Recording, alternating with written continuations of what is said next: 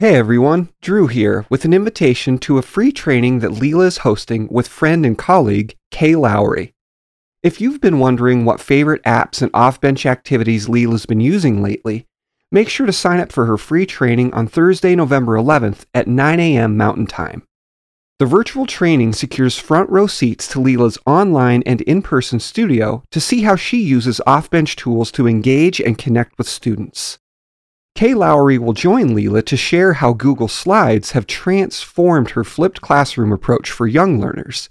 And she'll share a brand new set of original teaching pieces based on her adorable dachshund named Watson. Sign up and catch all the homespun and tech-savvy action, and come with questions. We'll make sure to save time for them. Space is limited, so sign up early. There will be a replay and a goodie bag packed with freebies and bargains. Head to the show notes at leelavis.com/keyideas to save your spot, and see you there. Now, on to the episode.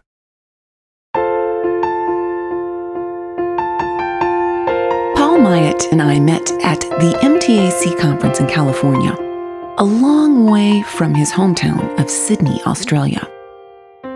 I wondered then, and again when he joined us at the 88 Creative Keys workshop a couple of years ago in Colorado, why someone would traipse around the globe to hang out at music conferences. Since then, I've witnessed firsthand Paul's passion for teaching. It just won't stop his inquiring mind. He's constantly in pursuit of learning more, and today our conversation explores his lifetime of adventures and where they have taken him and where they can take you in your teaching. I gotta admit, this chat was good timing for me personally, as I feel like my off-bench activities have lost their edge. Has online teaching stifled your lessons? Since the lockdown of March 2020, I continue with a hybrid studio where some lessons are permanently online and some shift to online because of illness or weather. I have to remind myself that just because I'm in front of a screen doesn't mean that I have to stay in my seat with my seatbelt on. My students and I can get up and move, and all my favorite manipulatives can still work over the airwaves. Before we get started, here's more about Paul. Paul Myatt is a passionate music teacher, performer, author, composer, and workshop facilitator. His purpose in life is to continue to learn and help people develop their skills to achieve their goals. His experience extends across music education, business, technology, and fitness. Paul, along with his colleague and best friend, Gillian Erskine, created Forte School of Music, a 27-year-old thriving network of music schools with nearly 8,000 students across Australia, New Zealand, Britain, and this year in the USA. Paul and Gillian are also the creators of Piano Teaching Success. They help piano teachers engage and motivate their students through whole-body learning, teaching success guides, and backtracking to accelerate their teaching success and earn more. They do this through their online TV show, membership, and courses. Paul's courses help teachers use the whole-body learning approach to engage students, explore creativity, and develop musicians. Whole-body learning is based on the educational ideas and concepts of Orff, Dalcroze, and Kodály. Now, here's Leela with Paul.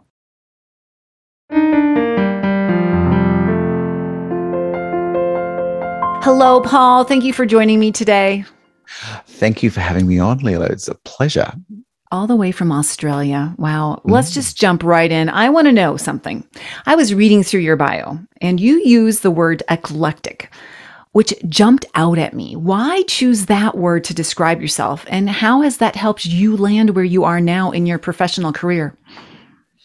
Well, Leela, the definition of eclectic is deriving ideas, style, or taste from a broad and diverse range of sources. And that is just definitely me. I didn't have a traditional piano teacher upbringing. We lived in the country, and I taught myself electronic organ for the first couple of years from cassette tapes. Do you remember those things? Yes, I do. I think I have one or two left. Wow. But have you got Okay. anything to play them on? That's No, the I do not. So I learned from these tapes and I was deciphering the music and then started playing French horn at school. And I didn't have my first piano lesson until I was 15, when I decided to put myself through a grade 4 piano exam. That's about an intermediate standard. But by that time, I had become the church organist at school. So I was playing organ every Sunday morning. Boy, don't you learn to hone your skills when you play the organ every Sunday morning, Leela? Yes, you do. I'm a poster child for that. But also, okay, I just have to take a second here because a lot of piano teachers and pianists apologize for not starting piano earlier. You didn't start till age 15. So that's interesting that here you are teaching piano and it didn't happen that you started until 15. Did you feel behind or did you just jump in because you loved it so much? Well, I had been learning organ. And so it's a keyboard instrument, obviously. But I remember probably about 4 or 5, my parents gave me or bought a keyboard, which was a harmonium. So it was ran on air and it had chords and you could play melody and chords. And I sort of, again, taught myself. And, you know, I used to play the kitchen table every morning. Like I was a fabulous pianist playing in a band and just begging my parents to buy a piano. Because it was the height of the 70s, they bought me an organ because everyone had organs in the 70s. Of course. I don't know if it's like this for you, Paul, but people ask me if I want an organ all the time in my home. And I always say, no, I'm fine. I'd rather go to the church and practice. So let's talk a little bit about this experience that you had then playing organ. And that meant that you were leading singers, a congregation, a group of people in singing. So all kinds of skills loading up already at an early age of 15 through how long did you do that? Oh, for years. I still occasionally do it. Wow. And I think I started doing it when I was around 14. I remember my first gig. I was playing at a first paid gig, was playing at a wedding, and I practiced so much for this wedding. And I can remember I never got nervous playing on Sunday morning, but I could remember sitting there with my hands shaking, playing it for this wedding because it was it's a really important day in people's lives. And when you miss a note when the bride's coming down, it's kind of a big deal. Yeah, it is a big deal. So you learn to play for other people and to listen to them, and also make sure that you kept going, because if you made a mistake, that's too late. You got to keep going when you're playing for a congregation. But the other thing I learned was chords, because I'd get all this music and I'm going, I can't sight read 4-part harmony instantaneously. So I'd go through and I'd write the chords in every single bar. And that alone, if everyone would do that for a year, they would be well-versed in chords. So, so take that background, and then you started piano and pushed yourself into grade 4. And did you pass, by the way? I did. Okay, very good. Yes. Yeah. And then did you go on to grade 5? What happened next? No, I was doing my sort of diploma on French horn. I went to university, but I trained as a high school music and maths teacher, and my final year prac at university, my supervising maths teacher said, "Great teacher, made learning fun for the students." But my supervising music teacher said, "Dreadful teacher, made learning fun for the students." And that was when I decided, I don't want to do that, and got a job playing the piano at David Jones, which is a bit like Macy's in the US. Oh my! So that is a career turn, but that didn't last forever. But again, playing at a store every day, you're building up your skills in such a unique way. So very eclectic. Yes, not like the normal person, just in the quiet practice room, practicing for hours on their own. So, okay. You've got a degree in French horn? Oh, I majored in music teaching, so I was in music teaching. Education. Got it. Okay. So you decided not to teach music because someone told you should So you went to teach math. Well, no, I actually bought a music school. Well, there you go. Yeah, that's very logical. So, my father was a bank manager, and so I had quite a lot of financial information. If I wasn't working in music, I would have been doing accounting. I got high distinctions for accounting when I was at school, and economics. So I just quite liked that. And so running a music school was, I suppose, the next best thing, and I could be in music all the time. And I have to pause and just say kudos and pat your parents on the back for encouraging you to do something like that. I have a young student who is deciding on what career to embark upon, and she feels like she has to do engineering because that's where the money is, or computers or whatever, that's where the money is. And it's interesting how your parents led you to a way that you could make a good living and use your skills as a musician and a mathematician. So it's a really neat combination. Well, they certainly were supportive anyway. And, at the age of 21, I owned a music school with a couple of hundred students in it. Wow. And it was scary and exciting at the same time. So how did you grow to 100 students so quickly? Well, I owned a Yamaha music school, and we had, and I started working with the other music school owners. So there were students there already. Okay. Yeah. So then your job was to take that school and do something with it. So Paul, what happened? Well, in 1993, we started Forte School of Music because we left Yamaha due to the reasons that they were had changed. Things had changed, and we decided that we'd move on.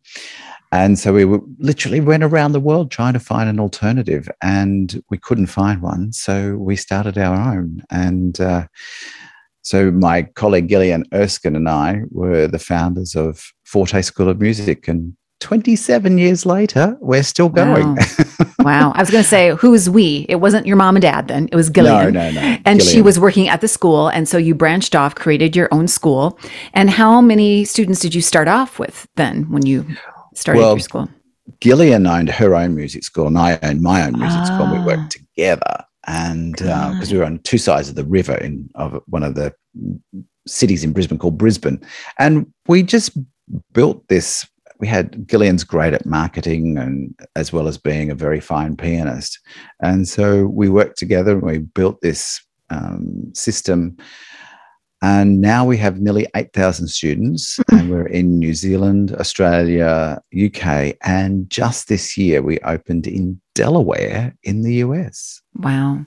If I could do it all over again, collaborating with another teacher would have been so much fun. So I am so lucky to have Gillian, and we have different skills. And so we have passions in certain areas, and we're like brother and sister. Okay. And we've been together for so long. I'm like her other husband, I think. Well, okay. So tell me about what you and Gillian have created then in this Forte School. Is that what it's called? Forte School? Forte School of Music, okay. Yes. So I want you to talk about your whole body learning, because that seems to be the coin phrase that you use when you talk about it. So tell us about that. Well, in the 90s, when we first started out, we would take children from 4 to 6. And what we discovered was parents would put their kids' age up so that they could get into lessons with us, because we do group lessons. Oh, okay. And we don't use headphones, that all the kids listen to each other and they play together, and it's very collaborative, and the parents are there.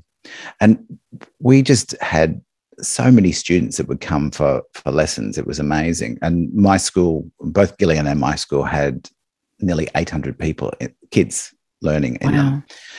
And at one stage, I was teaching 176 kids a week in 21 hours. It was hysterical. Oh, my goodness. But I loved it. It was fantastic. But what we were really looking for was accelerated learning strategies for kids. And we found these through a number of different ways, talking about learning styles and also starting children from an earlier age. So we created another program called Jungle Music, which is for 0 to 3s. And because we kept having all these mums ring up and say, oh, he's nearly 3. And it's like he's 19 months old, they're like, yeah, not quite. No. So we would bring these kids into these early childhood music classes, and they just loved it, and the kids loved it, and the parents loved it. And we discovered that the earlier we started musical activities, the better the outcome was when kids were learning piano when they hit 5. I'm sure. And we found that the kids, it just taught itself. The lessons just taught themselves because the kids were so musical. But they also, all the research was then starting about the benefits of learning music. And we were like going, well, we've been seeing this for years, as many piano teachers are like that. And so that's why we went sort of lower. And then we also discovered that the use of movement and singing was really important. And of course, that's now proven by neuroscientists. I know you've read Dr. Collins's The Musical Advantage, and I was lucky enough to be interview her on our Piano Teaching Success TV show. And I asked her about teaching using the principles of Orff and Kodály, which is what we use in whole body learning and what we've used for the last 27 years at Forte. And she explained that for a music education approach to have cognitive benefits, there needs to be an instrument, there needs to be singing, and there needs to be movement. And most of the time, this never happens in a piano studio. And so we need to create this enriched learning environment in all our studios. And that's basically what we created at Forte, was an enriched learning environment. So that students will have the opportunity to listen, sing, move, but most importantly, to interact, because children learn much more when they're actually working together and interacting together. And so, you know, a quality piano studio these days has much more than just the piano and the sheet music. Mm-hmm. Can I just start all over? Sure. Sure. You know, I sometimes I feel like I'm just, you know, all your ideas sound so good, and I'd love to go back to group lessons. And I just don't know if I have the mental energy to do that. But I do want to know some of the things that I could add in my lessons, even if I am not teaching necessarily in a group. And what could our listeners do in order to start thinking of that whole body approach? Can you give us some tips? Because you're the guru of it all, but not all of us can do. We don't have the 27 years of experience. We don't have huge group classes, or we may not teach in groups. So how can we start taking advantage of what science is telling us about how students learn? Well, Leela, it's actually very, very easy. It's about getting off the bench. And when you start to get kids singing and moving, the memories actually go into the right place in their brain. And I was part of a PhD study with Dr. Robin Stavely, who came and videoed all my classes on neuropedagogy around music education. And she was, I would be doing things for disciplinarian reasons and, you know, just to keep the kids occupied. Yeah. For example, right. You know, they'd do a phrase and then they would move to the next piano. They would stand up, do a phrase, and they'd do this along with a backing track. And she said, do you know what you're doing? You're actually getting much more effective memory because the children are doing the same thing, but they're doing it in a different place. And that actually helps memory. So just in the same way, in a private or one-on-one lesson, you could do the same phrase all the way up a piano. It's doing the same thing, but it's in a slightly different place. And it really improves memory. Say that again about the memory. It's about putting things in the right place in the brain. Putting the things in the right place in the brain so that it can retrieve it easily. Absolutely. Or more easily. Okay. Yes. And it's all to do with the hippocampus, and which there's all these new studies coming out, which I want to find out about. But I was just speaking to Robin last week, and she was telling me why this happens, and it's to do with the hippocampus, but also it's also to do with the different senses. So when you use a backing track for something, so that they're listening, so you're engaging the ear, that auditory experience brings memories back very, very quickly. And I'm sure you would remember a song or something like that, from your wedding. You would, every time you hear the song that was played at your wedding, you would instantly remember you walking down the aisle. And it's the same for everyone. There'll be a song or that auditory sense that will pick up something that will give them a memory. And that's why it's so important to use music in teaching music rather than just looking at dots. And Dr. Collins talks about that in the book too, about how our brains really are an iTunes library. And when we hear something, our brain is quickly going through the files. Heard that before. Oh, there we go. That's it. And it's amazing how fast our brains can do that. Exactly. So if you were to take an example of a very well-known piano piece called Burgmüller's Arabesque. Ah, yes. And I think every piano teacher has probably learnt that. It's a studio hit all the time. It's a hit. It is. This strategy can be used in any studio, whether you're teaching group or private. So the first thing you need to do is analyze the music. Well, we know it's in A minor and we know it uses chords. So the first thing I would be doing would be teaching an A minor scale. I have a question for you. Do you tell your student that it's an A minor? Do you have them discover it? Do you have them figure that out themselves? How do you go about that? All of the above. Depends on the student. Right. Yeah. Okay. It depends on the student. And I love discovery learning. And I think that when students take ownership of their own learning, it's just so more powerful. And in fact, your recent podcast, is it Repair? Is it? No. Yes, Feedback Repair. Yes. And I just, what you were saying in that just resonated with me so strongly, and I really love it. And and that's what I do. Possibly not so structured in the way that you talked about, but I think it's really important to actually get the children involved in their learning. My goal in teaching is to teach myself out of a job. Oh, definitely. So if my kids can learn how to do it, that's the best. Okay, I interrupted you. Keep going now. So we'll play a scale, something like.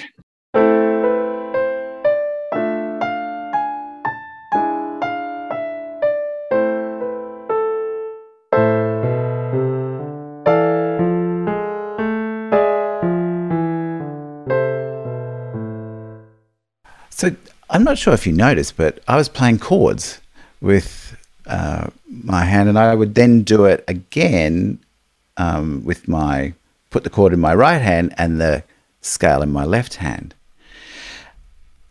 Which is brilliant because that's how we play piano. We rarely do the same thing in both hands. Exactly. But it would be so much more fun if you had a backing track to play along with. That's true.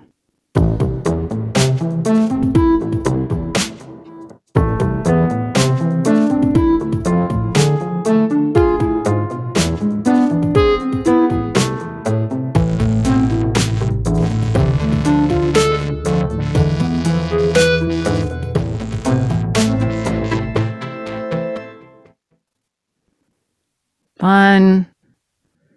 I'm sold, especially when those fun instruments come in, because that just lights up their enthusiasm even more than I'm sure. Exactly. And I've got we always want our students to read as well. And I love our friend Samantha Coates's rote repertoire. I've used that with my students for a couple of years now, but the concept of that I've been doing forever because I just needed to break down the pieces, especially when they're a sea of black. And don't our kids go, oh, it's too hard, it's too black. Yes. So what we have is called a fast track skeleton. So these aren't original pieces. These are pieces of different composers. So I've actually made up a little pack for your listeners of our fast track skeletons. Oh, nice. And in the fast track skeleton 1, it just comes with the left-hand chords so that your student can play those chords along with the backing track. Smart. So in whole body learning, we start with listening with purpose. So, of course, we need something to listen to. That might be a YouTube clip, or it might be the teacher playing, or it could be a backing track. So this is the backing track that we have for Arabesque.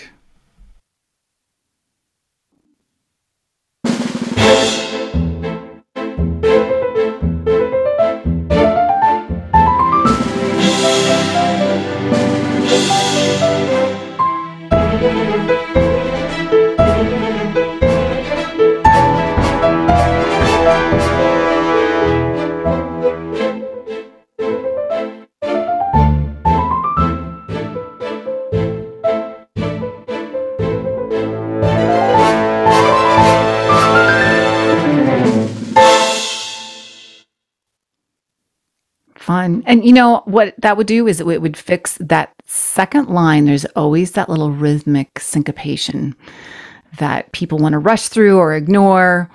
And this takes care of that right away because they're listening. Exactly. Exactly. So the first activity I would get them to do is just tap the beat. Okay. So when they would tap the beat, then they would, in the B section, they would do the da-ga-da-ga-dum, da-ga-da-ga-dum. Now you could do that on a drum. I have a djembe that I use, or I also like chopsticks and an upside down ice cream container or a bucket. Nice. Yeah. Makes a really great drum. So while we're listening with purpose, so that's we're exploring singing, moving, playing, or improvising, but we're also identifying certain things. So it might be rhythm patterns, pitch contour, dynamic difference, structure, phrasing, harmony, style, texture, articulation, tonality, notation, tempo, or meter and pulse. I hope I haven't left anything out. Yeah. And my guess is you don't ask for them to listen to everything at the same time. Absolutely not. Yes. So there might be, so you're focusing. So this is what you as the teacher have to think about before you start. And so in this particular one, I'm focusing on the pulse, the rhythm patterns, and then they're listening for to the harmony, because that's what we'll be moving towards, playing the harmony first, and the articulation, and then, of course, the tempo as well, because you know, it's quite a fast piece. It is. What's interesting, too, is I love how crystal clear all the 16th notes are. And you know how kids love to rush those. And so when they have that really nice modeling going on for them, that can really help them clear things up. And so I've got a couple of things for your show notes page. I'll give you this, which is the listening with purpose strategy. And you can do that with any piece. You can think about how you're going to start and think about the strategy. And so that's what I do. This whole body learning is what I do in a number of courses and things around, you know, teaching, trying to teach differently, you know, and as a British, one of the many British colonies that we are in Australia, we have piano exams inflicted on us for the last 150 years. I've heard about those. Yeah, we don't have those in the States quite like you do, but that is all the rage over there. And it seems like you're trying to recover from them. But they're not going away, are they? No, they're not going away. So I'm not sure that we need to recover from them, because I quite like the concept of, you know, and it's a structured path to go along. What is bad is when that is the only outcome. And I hear so many times people, I got up to grade 4, but I don't remember anything. Yeah. And you think, why? Why did you do that? You know, why don't you do that? And it's because of the way that they've been taught. It's because they've been taught by reading only. It was the ends and not the process or the means that they were going for. And it's not until you embody the learning that you actually start to learn it. Ooh, and so the embodiment of the learning, which is through movement and singing and then taking it to the piano and then reading, that's when you're going to have a much more long-term success. So it sounds like you have established a school. Well, it doesn't sound, it's obvious that you've established a school. It's been around for a long time, and you like to teach students, but you also like to teach teachers. And so you are making yourself available and creating courses to help teachers think through this process of whole body learning. Is that correct? Yes. I've been running courses in how to teach the exam repertoire in Australia and New Zealand and the UK and Asia. The Associated Board, you've probably heard of, the ABRSM, Trinity College, which is another London-based exam board, and Australian Music Examination Board. And next year I'll be doing the Royal Conservatory, which is the Canadian-based one. But I'm very keen to do a course for beginners and teaching beginners using whole body learning, which might be fun to do with you at some stage. Ooh. I think that might be fun, Paul. Well, it's been an experience talking to you, Paul, and I feel like that is what you offer your students, is an experience when they come to play piano. They're not just coming to play the piano. So you have encouraged and inspired me. I have to, I think all of us have kind of just been settling. And now I want to do more. I want to add more. And I'm thinking that other people are probably feeling the same way. And it's interesting that you are doing this in a group setting and you only teach in groups. Is that correct? I only teach in groups, yes. Yeah. And I have usually maximum of 8 students, and they're all sitting at a digital piano. Mm-hmm. And they're all learning effectively. But what amazes me is, I just, from year to year, the students come in and then we just go through the year, and next year they just rebook. I had one mum say to me recently, we were only trying piano out, and 7 years later, all of my kids are learning piano, and my child is doing clarinet, and the second one's doing flute, and they just love it, and they love coming to lessons. And I'm astounded, because this was definitely not my experience of learning piano when I was a kid. Well, and it definitely didn't follow what your music teacher said back in the day when he said you were a horrible teacher because you made things too much fun. So you have just proved him wrong. So well done, Paul. It's been great to chat with you. Where can we find out more about you and what you have to offer? At pianoteachingsuccess.com. And that's where Gillian and I hang out. Okay. And so that's where we can also learn more about your school, Forte Music. And you also have now branched out into the States. I believe you told me. Yes. So your fingers are finding their way over the pond, and congratulations on that. It's just remarkable what you have built, and it's all built on fun and science and music, which we all need in this world. So congratulations, and thank you so much, Paul, for joining me today. Oh, I do have one more thing before I say goodbye, though. I usually like my guest to offer a teaching tip to go. So I'm putting you on the spot. So if you need to think a minute. My teaching tip to go would be to use the voice more and move. Get your kids moving and get them singing. And they can sing. Every person can sing. Nobody is tone deaf. And if they won't sing, just tell them to say, because the more senses they use to do something, the more effective the learning is. So, for example, you've got a student who won't sing, but say, okay, so say the letters. So C, E, G, or C, E, G, whilst they're playing. And I guarantee you, within a month, nearly every single one of them will be singing them. I like that. And I think that's the place to start. If they're feeling uncomfortable, give them the bottom line. At least say, if you can't sing, because that was going to be my question. Well, Paul, how do you get those kids to sing when they don't want to sing? So thank you for that fabulous tip. All right. Well, we will leave it there. I know you and I could go on and on, but it's been fabulous talking with you. And thank you so much for joining me. Thank you, Leela.